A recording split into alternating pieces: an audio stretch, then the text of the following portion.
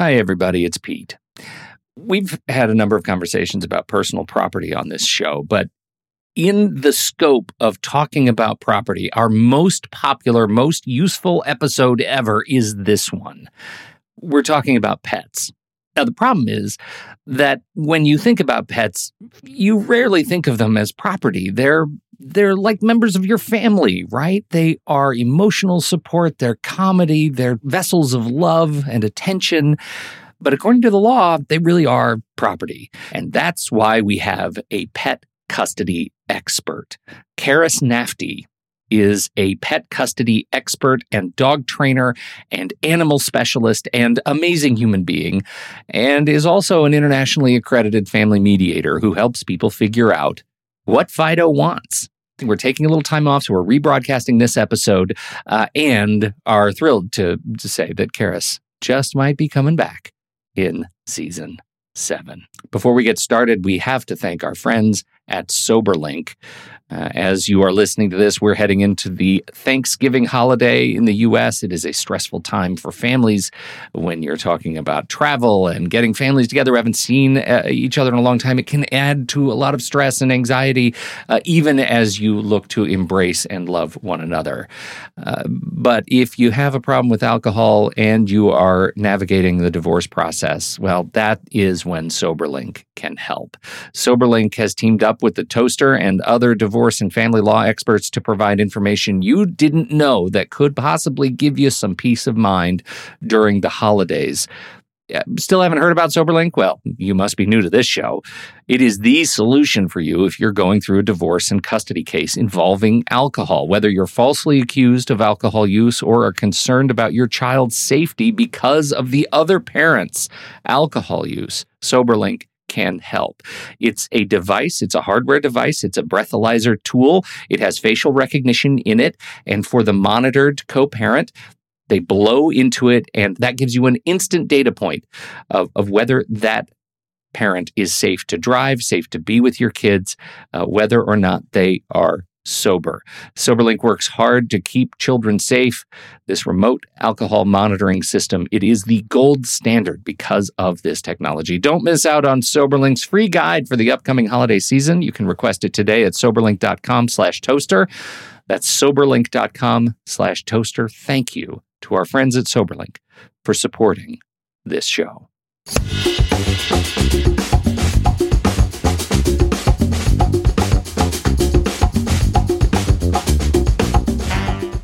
Welcome to How to Split a Toaster, a divorce podcast about saving your relationships from True Story FM. Today we're taking on, truly, the most horrific subject thus far on the podcast. How do you split your pets?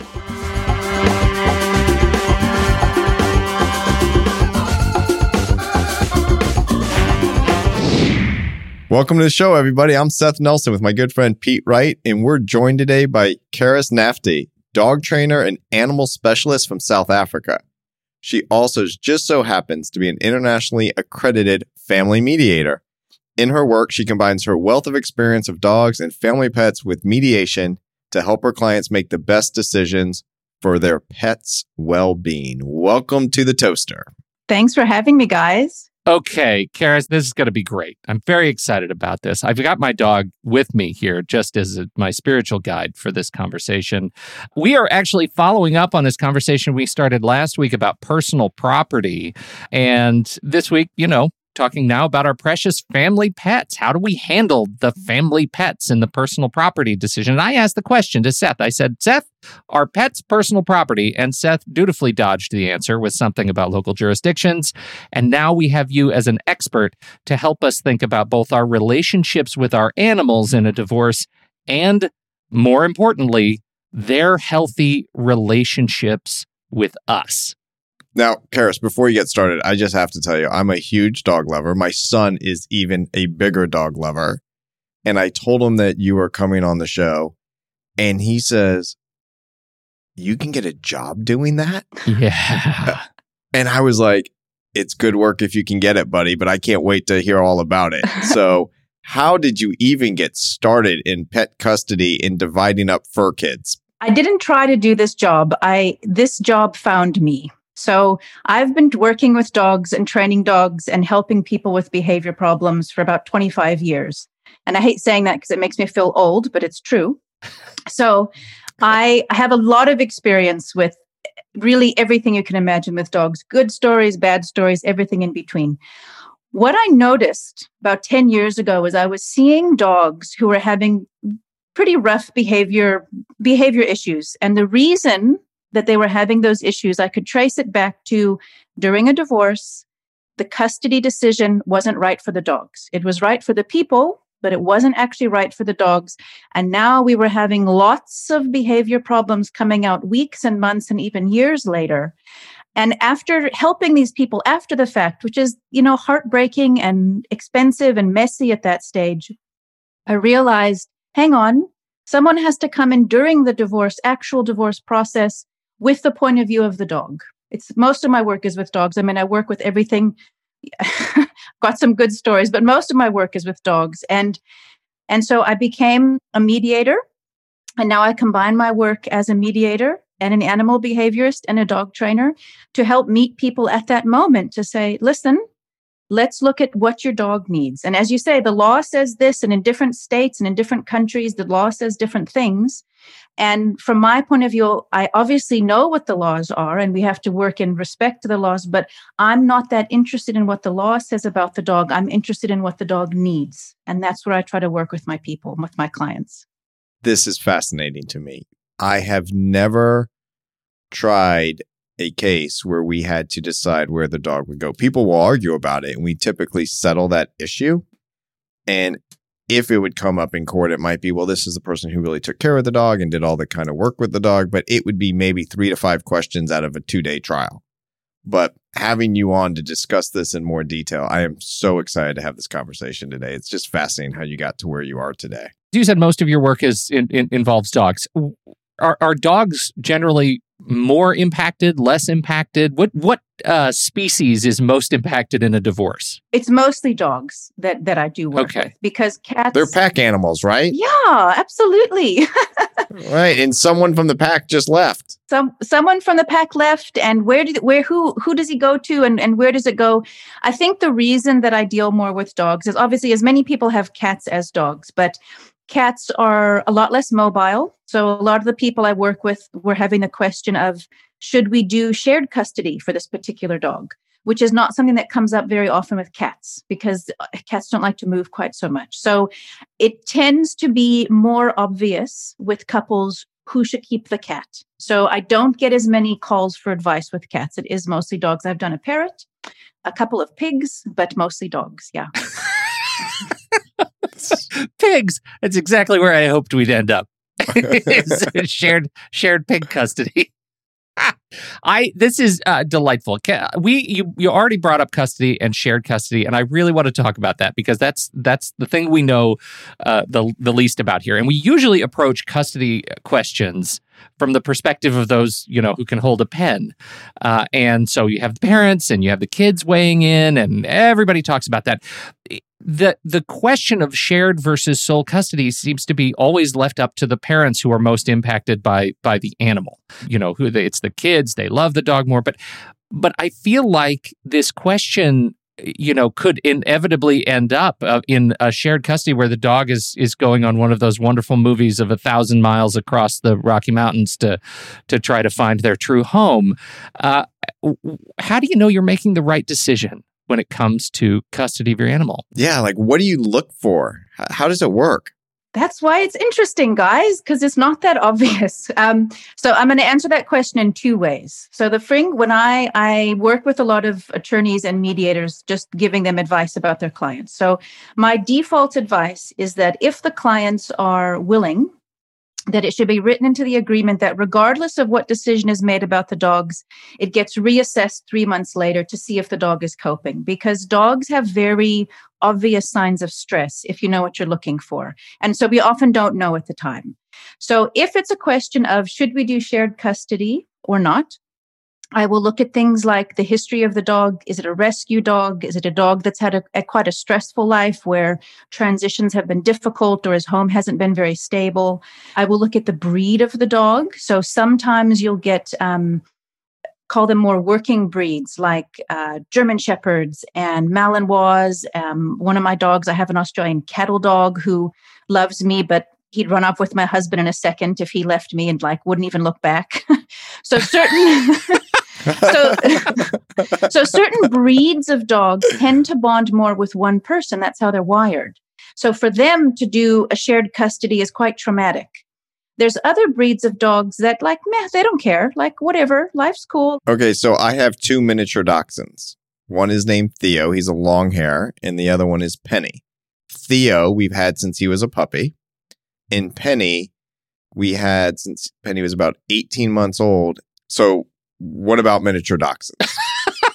Oh, we're getting into some quite specific therapy here. Very I didn't know specific. we were going there. All right. Listen, Seth, you can Yes. you can call me after and we'll have a session, okay? But I'm just kidding. Oh, excellent. I love that answer. And I'm not even trying to split up with anybody. I love my girlfriend very much, and I'm trying to make sure that one day when we move in together, then I can bring my dogs with me. So I think she would actually take them more than she'll take me, but that's another story. I was going to say, the dogs already love her more, Seth. Don't even, it's settled science. Exactly. So don't even ask. That's my advice. If it's me or the dog, don't even ask that question. It's never a good one. So listen, okay, but it's a fair question. So I don't want to make a generalization about any breed. I don't want anybody listening to say, oh, well, that lady said that this breed can and can't. Every case has to be looked at differently. And if it really isn't a clear, obvious choice, that's why I put in place my check-in 3 months later. It's okay, then we can assess. So what are the signs 3 months when you're assessing, like stressful things for dogs? Okay, so dogs will show stress in a lot of different ways. And they will change the character in some way. So for some dogs, they'll get very, very withdrawn. So if it was sort of a bouncy, happy, full of life kind of dog, they may withdraw. They may start spending a lot of time alone in a room, or they just seem like they don't have the energy they used to have. You will get other dogs who go the opposite way. They become manic. They cannot settle. Everybody these days kind of loves the word anxiety. That's a little bit of a soapbox of mine. So they will say, oh, my dog's just has so much anxiety. And normally what that means is your dog's just got a little too much energy in their body. They don't know what to do with it, and it needs an outlet. But that can be a sign of stress. The more hectic things that I deal with, the more complicated stuff is sometimes dogs start to get snappy and aggressive. They'll behave aggressively. They can get genuinely very aggressive. They will get destructive. So they'll start chewing up the furniture and they'll start chewing up the garden. They might become aggressive to dogs when before they were friendly. Some dogs I see start chewing on their bodies, like they chew their pads or they lick themselves raw and they pull off parts of their hair, that sort of thing. So this is all change in behavior. Yeah. That's what the key thing you're looking for. Yeah. And when you're doing this. And I've got a good story that illustrates. I've got a couple of good stories, but one of the very first clients, and it was 2 miniature Dachshunds. I'm not even making that up, Seth. So this applies to you. There we go, Pete. See, okay, coming back around. Right. See, Seth and I are in sync, and we didn't even discuss this beforehand. So that's pretty cool. Karis, we're in sync now until I tell you what we call in my family proud parenting moments. And proud parenting moments are when you do really something poorly as a parent. Like, it's very sarcastic. So we're on sync now. You're not going to like me in a few moments. Oh, okay. But continue about the dachshunds. Okay. So I had a client who had 2 dachshunds, and he called me because his dogs were peeing on the couch, which I deal with a lot. So I said, okay.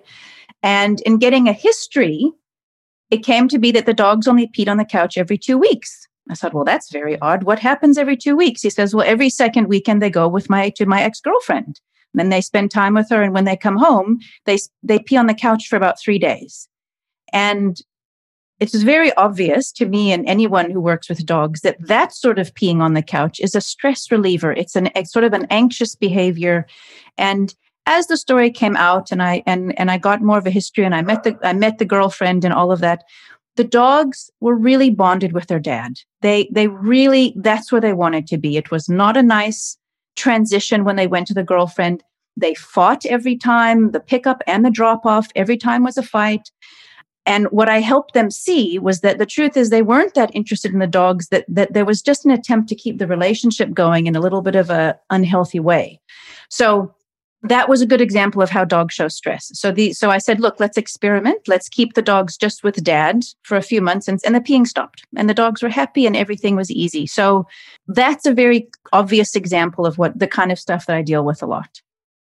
That actually brings up a really interesting question to me. And I don't know, maybe it's not interesting to anybody but me, but this idea of using the pets as some sort of tool in the separation, whether it's to, like you say, to keep the relationship moving in some direction, or where the pets become a vessel of something else. I see that all the time, not just in items or the kids using them as weapons or the pets as a vessel to stay in the relationship and keep a connection. Even as Kara says, it's a unhealthy way to stay in a relationship. The thing that I see most often is people staying in the litigation. They don't settle their case because that's the only thing that still connects them. Wow. They're just not ready to let go and move on with their lives. And those will end up going to trial, and there will be an emotional release at the end of trial that is not so much the outcome of the trial. That's when a judge says, you're now divorced. So I see it all the time. I'm sure Kara sees it with the dogs, correct? All the time. Really all the time. And what I find is when people are willing to work with me, most of the time they're kind of at a point, and I will say this to people joking, half joking. I say, if you need to carry on fighting, I understand that, but let's not fight over the dog, because the dog's going to get stressed. So if we can at least have that conversation and look at the dog for what it is and not keep the fight stuck on the dog, then something moves and something shifts. Absolutely, it happens. It's often not about the dog. Sometimes it is, but yeah, that's the reality of it. Is there ever a shared custody situation that works? I mean, you say it so often depends on the dog, on the breed, on the relationship. Is that something that you've ever been able to recommend? Yeah, I have. So it's very often, a lot of my clients who've got children that move back and forth, what they want to arrange is that the dog moves with the children. And if this works well for both parents, for many dogs that this works for, the children are sort of the steady factor. So they kind of get it and they move, with Billy and Sally or whoever. And the main factor that works in shared custody is, what is the relationship like with the two people? Is it cleanly over and they can exchange this dog peacefully and without a lot of emotional stuff? If the relationship is not cleanly over and it's a very stressful handoff every time, the dogs just can't cope with that. They absorb it like a sponge. So if the people are okay with each other, if it's the sort of dog that's got a really easygoing nature, and, let's picture, for example, a golden retriever, but it can be any easygoing dog. They are very often more okay with it. And it doesn't have to be children. It can be shared. But what I do tell people is that if you are considering shared custody, you need to know that the shared custody is not for the benefit of the dog. It is for the benefit of the people. So some people, they kind of think, oh, my dog can't say goodbye to me. And that's not true. Dogs are very good at saying goodbye. People are not good at saying goodbye. So the question is more, can the dog tolerate shared custody? Not, for the doggie's sake, we're going to do shared custody. That's what people have to at least be clear about. Oh, that's really interesting. They're actually trying to do something positive for their dog, but it might be more stressful for them. Absolutely. Going back and forth. Yep. Gotcha. I can imagine that is a central challenge in your work, is reminding people of that point and getting them to believe it. Yes. It's Listen, I will tell you, almost everything Kara said on stress, going back and forth, not making the dog the issue. It's about the dog. It's not about us, the parents. You can just insert the word kids. Yeah. Unfortunately, parents will fight over kids and use them as tools. It's not about you. It's about the kids. But what makes it difficult and much, much different with kids is I don't think, and Karis, I'm posing this as a statement. It's really a question for you. Does one party say, well, I'm just not good with the dog, so they should stay? Because I'm never going to have a parent that says, I'm just not a good parent. I think the kid should be with the other parent. Like, that does not happen in my world. How about in your world with dogs? Like, I'm not really a dog person. It was always her dog. It's not a big decision. Yeah. People in that situation don't need my help. So it's not an issue. I love hearing stories like that where it's just clear and it's not a fight. So yeah, I think there are plenty of people like that who they want their freedom, they want to move or they want freedom to travel or whatever it is. So it just depends on everybody. But what is interesting, I had another case where a husband and a wife separated. They got a divorce. They had 3 little kids and they had a German Shepherd who was about 4. And she called she called me after the fact because the dog was chewing up her couch, like all of her furniture. And at the time of divorce, the parents weren't fighting at all. They just said, well, the dog should, of course, stay with the kid. You've got the big yard. You've got the kids. That's you should keep the dog. But the dad in this story used to take the dog for a run every morning, like religiously. He would work the dog and train it. And then when he moved out, he stopped. And the mom didn't have time to run this dog because she was like totally at her hands full. She loved the dog, but she had 3 kids. So what's she going to do? And the reason the dog was chewing up the couch, he was so frustrated at his now he's missing this, German Shepherds, they need to be useful in the world. They need to feel like they have a purpose. And even if that purpose is catching a Frisbee for an hour, they need it. And so I chatted to them after and I said, actually, this dog probably needs his exercise more than the kids. So the dad ended up with the dog. He had a smaller yard and he worked full time, but he still worked the dog every day and the dog was happy. So that does also happen, interestingly. But then I usually have to come in when things have gone wrong to try to help. I don't work my kids hard enough. That's the truth. Yeah, get them out there, Pete. Do the dishes. Do something. Yeah, they need to be catching more Frisbees, frankly. Okay, so I'm going to share with you, Karis, my worst, quote, proud parenting moment. Okay. I am then going to give myself a very weak defense to this issue that any jury would hang me and string me out. Okay. Remember, my kid's a huge dog lover. Okay. And one morning, when he woke up, it was on a weekend, I told him, I'm going to get you a puppy. And he just started smiling. And then the next words out of my mouth were April Fools. The worst thing I've ever done to my child. I am laying it out there. I'm being vulnerable. I assure you, it's like dead silence on this podcast. Now you should see their faces, like jaw dropping like everyone else just did. Anything you say is not even close to how badly I beat myself up over this for the last 10 to 11 years because my son is now 16. So he was like 5 or 6. Horrible. When he was 5, Seth? Pete, I told you this was my worst proud parenting moment ever. And I told you that I wasn't even going to tell you what it was going to be because I knew you would be coming at me. But what's even worse, Pete, is I got silence out of you. That's the first time ever. Yeah. Do you know you disappointed Dad? That's what you got just now. Now, are you ready for my weak defense, Karis? I guess. I mean, what am I going to do? Go for it. I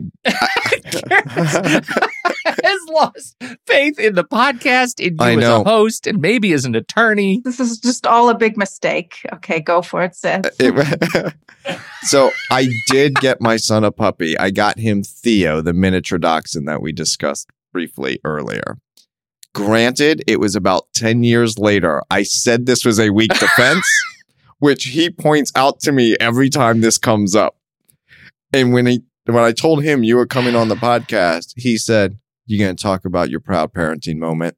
And I said, "I really don't want to." He goes, "You have to." So there it is. I am bearing my soul. I am not perfect by any stretch. Okay, so if your son is listening, which I'm sure he will, I'm sorry. And I can only hope if you end up with 700 dogs in your life later, your dad will know it's all his fault. That's all I can say. That's right. And I'll have to fund it. That you send him the bill for food and shots. And they will be the healthiest, most Which perfect actually dogs. leads me to a question, Karis, to get the topic off me and my proud parenting moment. Do you deal with how the expenses go for the dog? Because that's an issue that does come up. Yeah, it is an issue that comes up. So it depends on the client, but everybody I work with has either a divorce attorney or a mediator that they're working with. So I don't get too much into the finances because I don't know the rest of the story of the couple. I don't know who's paying for what or what the maintenance story is. So I do work with them on, who gets to choose the vet, end of life things, if this is an elderly dog, who's going to make the decision about if the dog needs to get put down and that sort of thing. But the actual finances, no, I work in collaboration with their mediator or attorney to sort of incorporate that into the rest of the household. If you can hear something in the background, that is my dogs. I apologize. Yeah. My husband's under strict instructions to keep them quiet. I've got 4 dogs downstairs. So yeah. It's a podcast. We're talking about dogs. I think they get to chime in. In fact, I might just take it and loop it in the background. So there's always dog. Thinking about this whole idea where somebody brings an animal into the relationship and the animal falls in love with the other person. Yeah. How does that work out in a dog-esque shared property? That's a rough one sometimes. So wait a minute. Let me get this straight now, Pete. I bring my dogs into the relationship. My dogs fall in love with my girlfriend, wife, and now we're splitting up and I've got to swallow the pill, Karis, that I have to leave my dogs with her. Is that what you're about to tell me? Maybe. Seth, at this point, dogs are not staying with you ever. So let's go ahead and not use you as an example. Yeah. Okay, now just for the record, now I'm going to defend myself strongly, and then we'll get to this question. Karis, as you know, 2 miniature dachshunds, they're not supposed to be jumping on and off of furniture because it's very bad for their back. Yes, that's correct. Yeah. In my son's bed, I have built a ramp for the dogs to go up to get in and out of his bed. And then in my room, and he's got like a loft bed that we did so we can incorporate this. In my room, I actually pulled my bed out from the wall about 8 inches because they're very small dogs. And we have a ramp behind my bed for the dogs to come up and say, where they're not jumping on and off the bed. So a little defense for me, Pete. That's great, Seth. Sounds like you've done the bare minimum. Good job. I will give you some credit for that. That's more than a lot of people do. So well done. That's good. But talk about this when the dog falls in love with the non-owner, so to speak. So dogs don't know they have an owner. So I have to help people see things from their dog's perspective.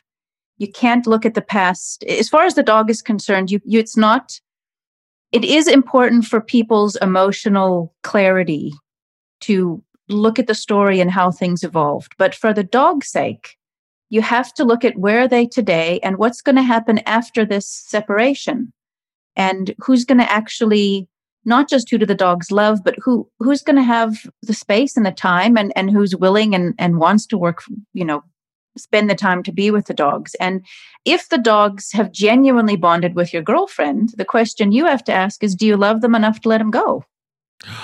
Oh, wow. That was poetry right there. Right there, dagger to the heart. I'm telling you. Like, the only answer to that is yes. Otherwise, I'm like digging a hole that I'm already like halfway to China. I can't see your head anymore. Right. Okay, that's a great answer, and it's perfect. What about judges? When you have you dealt with judges, and what's your experience with how judges? Yeah, have you been an expert witness? Have you been in court? No, I haven't been an expert witness in court. No, and I'm sure I will be at some stage. I'm not really looking forward to it. I try to work with people as much as possible to avoid the judge making the decision. If they, in working with me, it's like, it's not fair as my role in a mediator sense to then come and try to take sides. So the whole point of working with me is we don't want a judge to decide, because the judge doesn't know your dog. They might know the law. They might give the dog to whoever has their name is on the dog's ownership papers. So it's not judges love me because I keep the dog out of the equation. But it is a tricky one. They bring the dog to the courtroom. One person has treats in their pocket. Yeah. Well, so it's interesting you bring that up, because I work online. I mean, I work all over the world. I mean, I'm from the States, but I live in South Africa. I work all over the place. And people say, but don't you need to see the dog? How do you work with people without actually seeing the dog? And what's interesting is the dogs actually confuse things, because I need the story, I need the history, I need to understand the people's relationship with the dog, and seeing the dog for an hour or two isn't actually going to show me what I need to see, because it's just going to be a moment and people can't help but kind of manipulate that moment to try to get me on their side. So people often know the right answer to the question of working with me. It's just a matter of, can we get there together? And I even help people. I mean, when I'm not doing divorce mediation, I still do behavior work, and I do it online. So if people are having behavior problems, I just help them over Zoom, and I get video of the problem, and I say, cool, I can see what your dog is doing and why. This is what you need to do to fix it. So seeing the dog actually confuses this particular topic. And it seems like this common refrain that you keep trying to jam into my head is that the dog doesn't care about the things that I care about. It's true. Unless it comes to, chicken treats and all that delicious stuff. Yeah, no, they're animals, and the problem with dogs are so tuned into people. We've bred them to watch and notice our emotions and respond to it. I mean, that's why they're not cats, that's why they're good at what they do. But because of that, we assume they have the same emotions as us, which they don't. They're very simple little creatures. They don't manipulate. Yeah. They don't feel guilty. I mean, I could talk for hours about, those awful videos that people send around of like dog shaming videos and guilty dog videos. They actually make me cry, because there is no such thing as a guilty dog.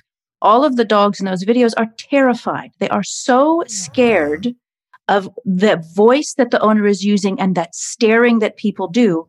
And if you study dog behavior, all they're trying to say in that language, that body language that we interpret as guilt, is they're saying, please don't hurt me.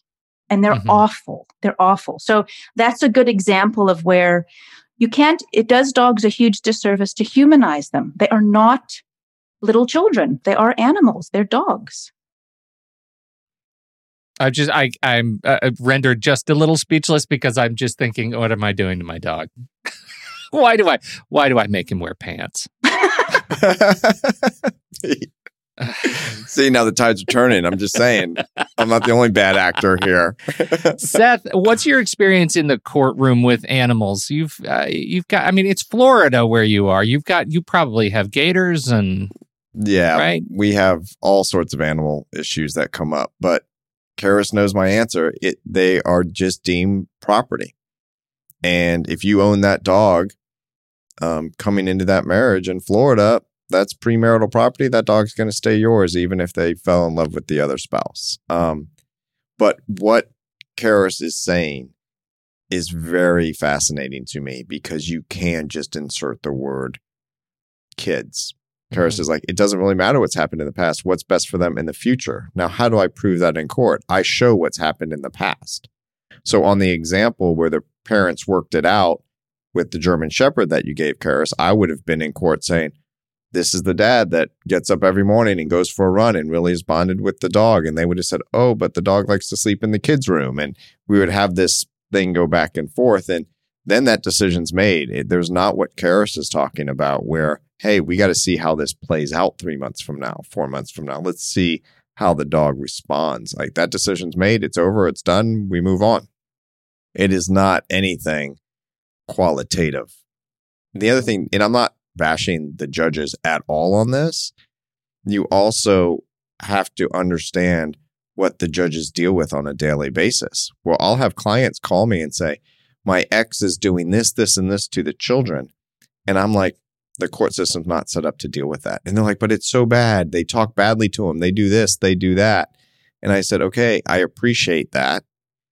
That behavior shouldn't be happening, but is it at a level where it's so bad the judge is really going to step in, because you have a right to raise your children the way you want to raise your children? And if you scold them a certain way, or you have a certain tone of voice, or you do X or you do Y, you don't have to be the perfect parent.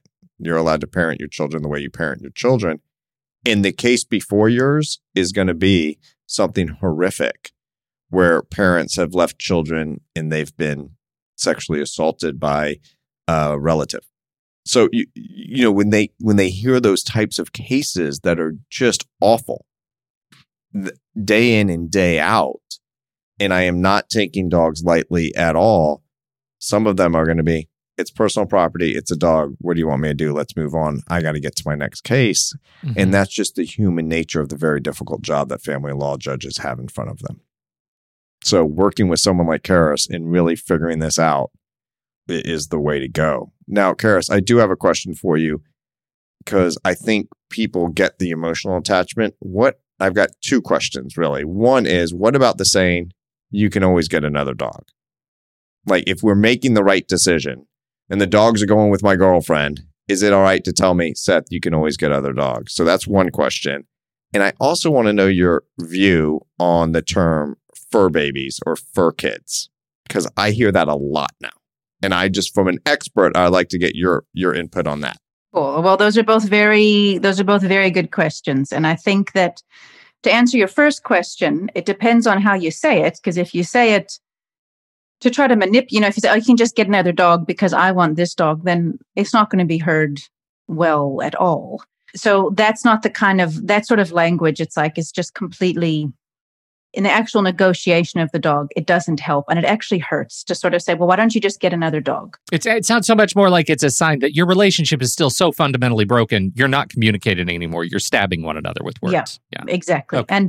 And I do a lot of work with my clients. I mean, I don't work as all mediators do. I do a lot of individual sessions. I very much am a go-between, because some of the people I'm working with are not in mediation. They have two attorneys, but they've brought me in to help on this issue. So they can't talk, but I can be the go-between to help them. So, but to come back to your question, it's the truth is you can get another dog in the long term because time heals a lot of things. So, we've all have stories of that dog we loved, and then at some point in the future, you can get another dog. I mean, but when I work with my people who come to my dog training school, they often, I had one family that had a little Yorkshire Terrier who drowned in the swimming pool, and it was just terrible. And it was a little puppy, and they got a dog the next day. They quickly got another one the next day. And I was like, you got to let it, mourn Give the dog. Yourself some time. Right. Yeah. So that sort of thing, I definitely don't. And I say to people like who with children, it's like, okay, well, the dog's staying with mom who has a Labrador. Don't worry, dad's going to get a Labrador puppy too. It's like, that's not the right attitude. And you've got to let it wait. And the reason that's not right is that new Labrador puppy was bought for the wrong reasons. And I promise you it's going to have behavior problems later because it won't have been raised exactly in the right way. So that's maybe a good way to answer that first question. As far as fur kids go and fur babies, so I'm going to say this. I love my dogs. I love my children, and I also really love my dogs a lot. But fur kids is a dangerous term. And I say dangerous with a little twinkle in my eye because they are not children. But for a lot of people, they have taken that place of actually being the child. And a lot of the dogs that I see who are having very interesting and difficult behavior problems, it's because they get too much attention. They carry too much emotional weight for the whole family. It's like, imagine a family that has, a child and they've put all their hopes and dreams and he's going to go to Yale and he's going to be perfect. And that same family desire, if they put it onto their pit bull puppy, it's too much for a dog. They're not meant to be the focus of a household. So if you really love your dog, you'll see it for what it is. You won't try to make it more than it is. And really loving a dog means understanding, what does a dog need? How much exercise does it need? How much time alone does it need? What do good, kind of good boundaries and good training actually look like? But spoiling isn't even the right word. It's making the dog too important in your life is actually stressful on dogs. So fur kids, as that sort of language where people are so kind of living their life around. And I'm saying this as someone who literally spends all day with dogs. My whole life is about dogs, but I really see them as this beautiful canine, this relative of a wolf that, wants to chase things that move and pretend to kill them and roll and poop and eat poop and do dog things. They're not little fuzzy kids. So it's important that people can make that distinction just in the way that they love their dog. Love them as a dog. Don't love them as a child substitute. It hurts the dogs. And on that point, I think to build off of that is, I think if you're dealing with this getting a divorce. What are we going to do with the dog? And you have kids.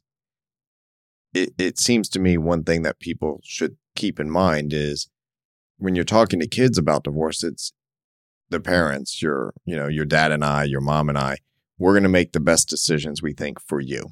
And depending on the age of the kid, you might have some input, but you don't get to make the final decision. But then when talking to kids about what's going to happen with the dog, is we're going to make the best decision for the dog. And that might be at mommy's house. It might be at daddy's house. It might be going back and forth. But we're going to look at this behavior and see how it's going. And let's say it's at dad's house and you're at my house, mom's house. And down the road, we want to get a dog later. Then we'll discuss that at a later time. But we're not doing that tomorrow. Is that a good way to approach it, you think, with children? Absolutely. It's so, and I think it's such a good lesson for kids. If kids can shift it, depending on how old the kid is, if kids can shift their perspective to understand that, wow, I love my dog enough that, yes, I want my dog to be happy. Maybe I won't see him every single day, but when I do see him, he'll be happy. And then, yeah, it's like, listen, once our life is we found a new routine, let's see if we've got time for a dog. You know what? When parents separate, it's a whole new thing being a single parent. It's the amount of time and, depending on the custody arrangement, it's challenging. So you need to know, are we going to have time? Can we be good dog parents in this way? And yeah, it can be handled and used as such a good lesson if the parents can have that attitude and kind of share it with their kids. It's great. I think it's so great. I think it's the whole idea that, if you develop a healthy relationship with your dog and allow that healthy relationship with the dog to be developed with you, then it makes the divorce process easier for everybody, right? For the dog, for the kids, for the parents, everybody. It sounds like your work might extend beyond the confines of the divorce process. Do you help people acclimate with their pets to the new relationship beyond divorce? Yeah, I do. Yeah. So with a lot of, I've got a few different hats. So I have my pet mediator hat, and that's the actual divorce negotiation. And then I work with people after the divorce. It's like, okay, well, Rover's doing X, Y, and Z. Let's work with it. Or some of my clients, just before the dogs had a chance to have behavior problems, they still want some support, just going through it. And then I will put my dog trainer hat on and my behavior consultant hat on and say, cool, that decision's been made. Now I can take a deep breath, whatever the decision is, shared custody, not shared custody, and let's work with it. So I do. I change gears depending on what people need, because I get very attached to these people and dogs that I love. Makes me so happy that I can offer this sort of support to people. It's like, I can't even tell you. I talk to my other dog trainer friends and they go, oh my God, that sounds like the worst thing in the world. They just want to teach puppy school. And I say, well, it's great. It's wonderful. I love it. This has been fantastic. Karis, where can people learn more about your work? Where would you like to send them online to learn about what you do? And are you taking new folks who need your help? Yes. Yeah, I am. Absolutely. I try to, when I work with people, I say, we want to try to work with this as quick as possible. We don't need to draw it out. So I get new clients in all the time, and then it's over and it's resolved and we can move forward. So if people want to reach me, my website is called whokeepsthedog.com, whokeepsthedog.com, and they can find me there. Easy to remember. And I'm on Instagram as my name, which is at Karis Nafte, KarisNafte. And you can find me on LinkedIn there as well. Karis, thanks for coming on How to Split a Toaster. It's been such a joy. I learned a lot, and I think a lot of our listeners are going to be able to refocus when they're thinking about this issue in a different way, and that's why we're here. So when we're talking about How to Split a Toaster, a divorce podcast about saving your relationships, that includes your pets, especially your dogs. Definitely. Thank you, guys. It's been awesome to be here. And to everybody out there listening, we put together a new form on the website. It's a little button, and you can ask a question. And if you want to ask a question and drop your question to us, if it's a question that we can send to Karis, maybe she can jot us a quick note. We'll follow up in the coming weeks.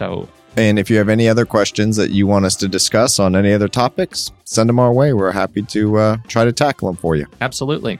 On behalf of Karis Nafty and the good Seth Nelson, I'm Pete Wright. We'll catch you next week right here on How to Split a Toaster, divorce podcast about saving your relationships.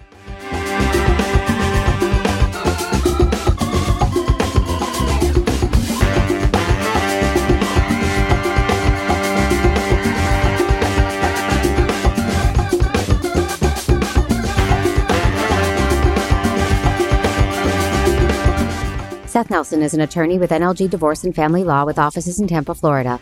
While we may be discussing family law topics, How to Split a Toaster is not intended to, nor is it providing legal advice. Every situation is different. If you have specific questions regarding your situation, please seek your own legal counsel with an attorney licensed to practice law in your jurisdiction. Pete Wright is not an attorney or employee of NLG Divorce and Family Law. Seth Nelson is licensed to practice law in Florida.